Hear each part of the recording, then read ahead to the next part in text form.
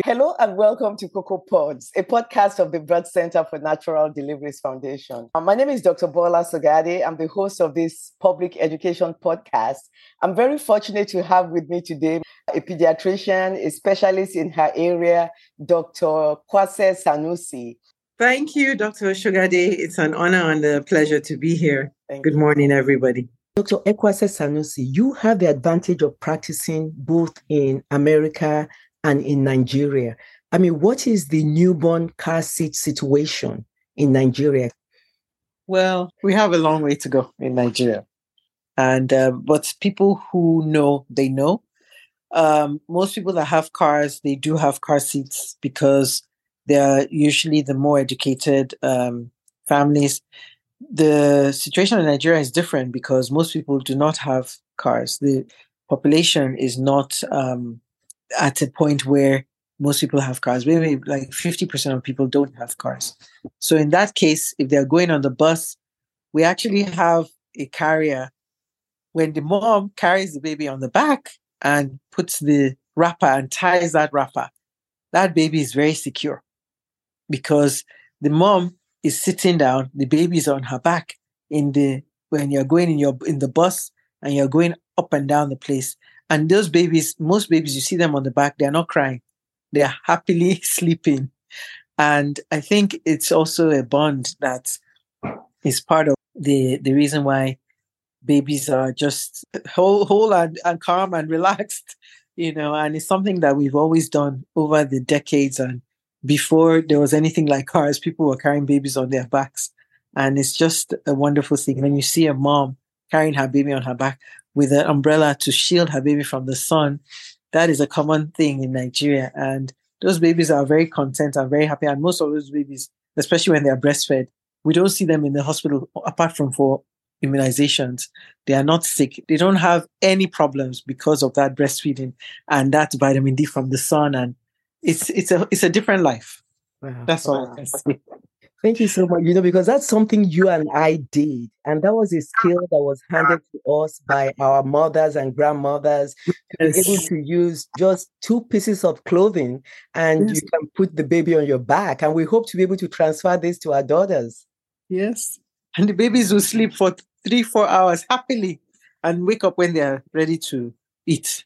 So that's, I think that's something that we can also share with the world because that thing works. It works. Thank you.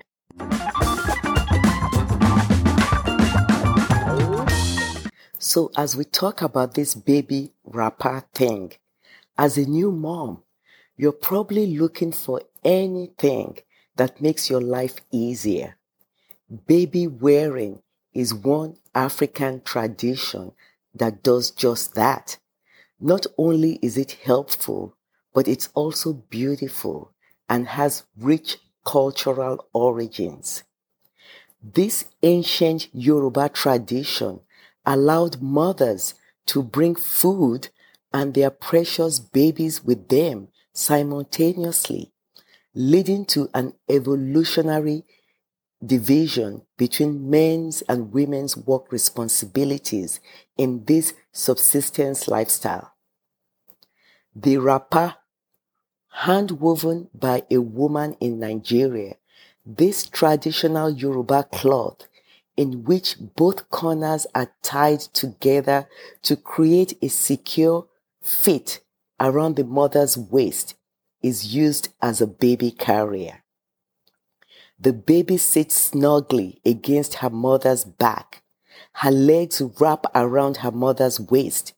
The mother's hands remain free to walk or carry other things. The Yoruba wrapper measures 72 inches long and 16 inches wide. Hand loomed of cotton, the ends are plain woven with a fringed ending, but at the center where the baby sits, the carrier is embellished with thick cut pile weaving, which provides warmth, absorbency, and decoration. An additional modern embellishment is the use of lurex, a shiny synthetic thread interwoven with the cotton.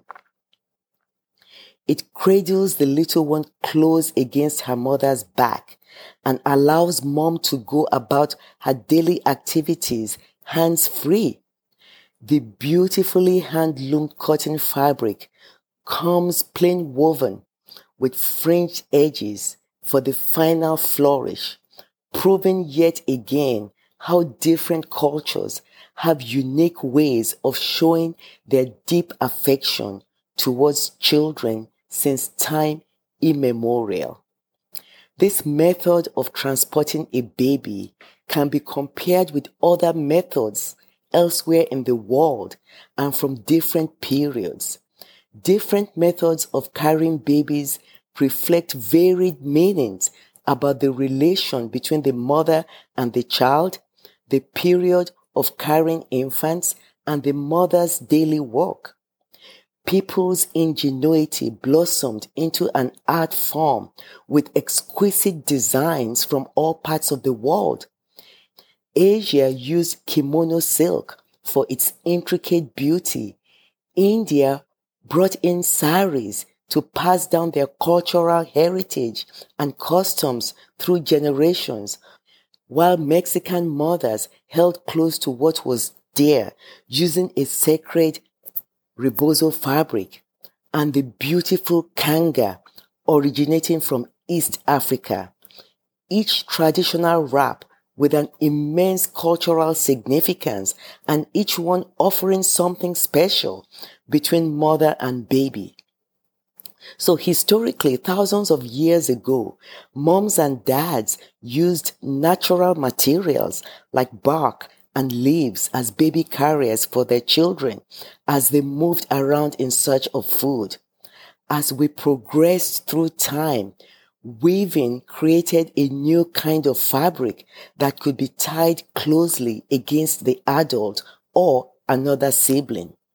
As mankind evolved, so did the creativity of baby carriers. In the late 1960s, a young American woman's time spent as a Peace Corps volunteer in West Africa was an inspirational journey that led her to invent the Snuggly baby carrier, inspired by her witnessing African women carrying their little ones on their backs with ease. The benefits of baby wearing are numerous. Babies love the closeness to their parent, as well as the warmth and safety a baby carrier provides. It helps keep them contented, making life with a newborn easier for everyone. In addition, baby carriers can make it much simpler for moms and dads to move around while doing chores or running errands without leaving their infant behind. Ultimately, not only does baby wearing offer convenience and practicality, it also brings meaningful connection between parent and child.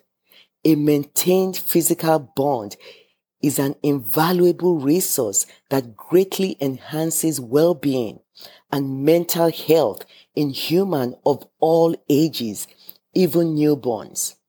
Now, other benefits that have been found for baby wearing with the WraPPer includes it encourages breastfeeding due to close physical contact. It promotes language development in babies, and it's good for the parents' mental health, for the mom's mental health. It's been shown to prevent the flat head syndrome, plagiocephaly. The baby may cry less. It's good for the baby's hips. It can help fight colic, and it mimics a womb environment for the baby. So baby wearing has been practiced in Africa and neighboring regions for centuries, being passed down through generations with great ease. It is a beautiful practice that can bring parents and infants closer, comforting both of them and allowing for easy collaboration and mutual understanding between the two. Although it may seem like a challenging thing to do at first, when done correctly, baby wearing is wonderfully comfortable for both parent and child. The wonderful array of African-style baby carriers on the market today provides ample opportunities for parents all over the world to experience this profound form of affection, honor its traditions, and share this bond with future generations. The sources for this include Yoruba Baby WraPPer by Richard F. Brush Art Gallery at St. Lawrence University, Yoruba Woven Baby WraPPer, Nigeria, in worldhistorycommons.org, and by Ade Plus Ayo, and also by Peace Corps Worldwide, where you look for the volunteer who invented the snuggly. So we go back to Dr. Ekwase Sanusi.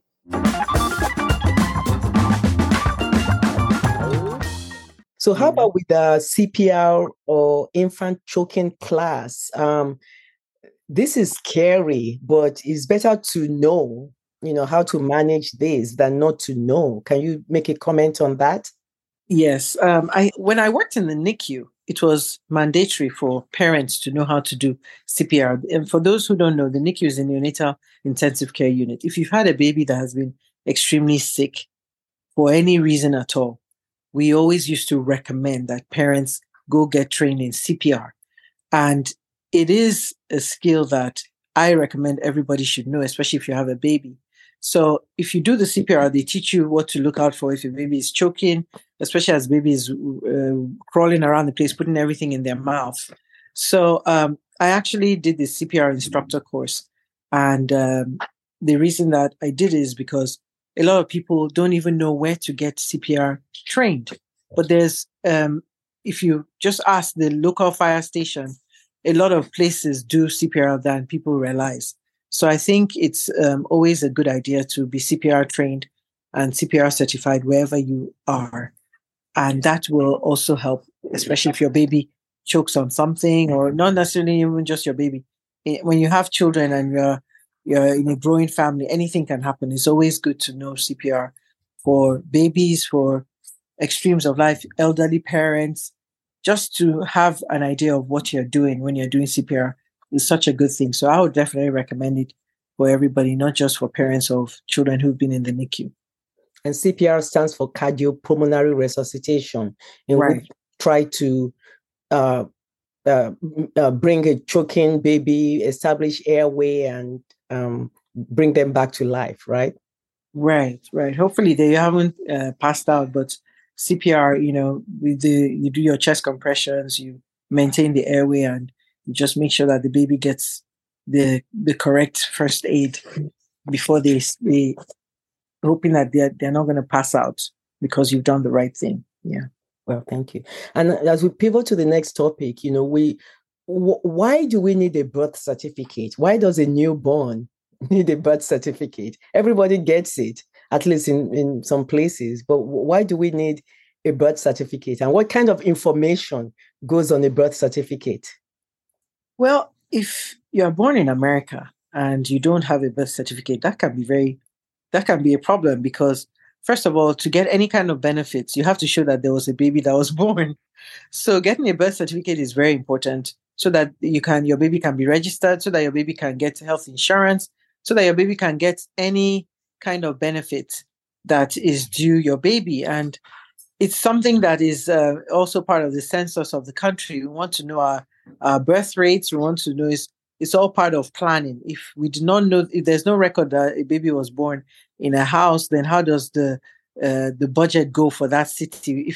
If you think only 10 million babies were born when 20 million were really born, how are you going to plan for schools for the future and even for amenities, the library? If you have a library that only has capacity for 10 million children and there's 20 million children born, then that means there's going to be an overload of the resources. And at the end of the day, it's chaos everywhere. So getting a birth certificate is important. If you want to ever travel across the border, you need to be able to produce that birth certificate to get. Some countries you can go with just your birth certificate, but most countries now require a passport. For you to leave America or whichever country you're born, you need to get a passport.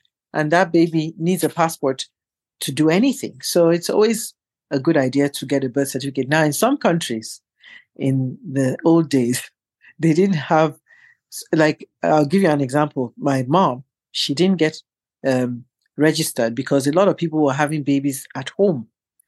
And especially in those days, we're talking about in the 50s, and actually we're talking about in the 1920s, 30s, 40s, 50s. In those days, to go to where they were giving out birth certificates, you'd have to go a long journey. And most families, especially they had limited income, they're not going to spend the resources that they have just to go get a birth certificate. So a lot of people ended up getting births were registered maybe a month or two, or even 3 months later. Some people, even a year later, they were registered as being born. So many of them, their birth certificates were off by a few months. And it doesn't really matter now, but because we don't have that problem now, but it's better to do the right thing so that your baby can get registered and so that there will be resources for the baby moving forward. And the information on the birth certificate, what's the basic information that should be on a birth certificate? Most times it's the father's name, the mother's name, and then you have the time of birth, where the baby was born, just so that it's everything, the record is set straight, you know. Actually, the birth weight is on the birth certificate. Yes. It's funny that you're asking about the details because we see these things all the time and we actually don't acknowledge. The length of the baby is on the birth certificate. Yes. The color of the eyes is on the birth certificate. Yes. Because guess what? If a mom shows up with a baby that looks different from and says, "This is my baby," and with the child trafficking nowadays, it's important to look at all those things, because if a mom says, "This is my child," and there's no evidence to show this is the mom of this child, the birth certificate will show all that. And then you show up, and at least if the mom can produce her ID that, yes, I'm the mom, my name is on the birth certificate, this is me. Because some people go into hospitals and they steal babies. Unfortunately, you have a lot of mental illness now where a baby is in the newborn nursery, and that's why they have tags. Babies have tags. If that baby has been collected from the NICU and they're heading out the door, that tag will go off so that nobody makes off with other people's babies. You know, so in this day of information and technology, we're using technology now with the barcode and all that to streamline all these things. But getting a birth certificate is very, very important. It's more important now than it was those days, you know, especially with all the things that are going on all over the world. Wow. Thank you so very much for saying that. Yeah, on the birth certificate, we have the baby's given name. If the baby has a name, in some cultures, like in Nigeria, there's a delay in actually getting a name for the baby, true, right? That's true, because the baby is not supposed to be named until they are 7 days old. And I believe that in some cultures, it was because a lot of babies did not survive in the first 7 days. So that's why they waited for the baby to survive, because if they waited and they were a week old, you know that the baby wasn't going anywhere, and that's when they do the naming ceremony. And it's a big deal in a lot of our tribes, you know. But a very interesting topic that you brought up, actually, with this birth certificate and naming ceremonies.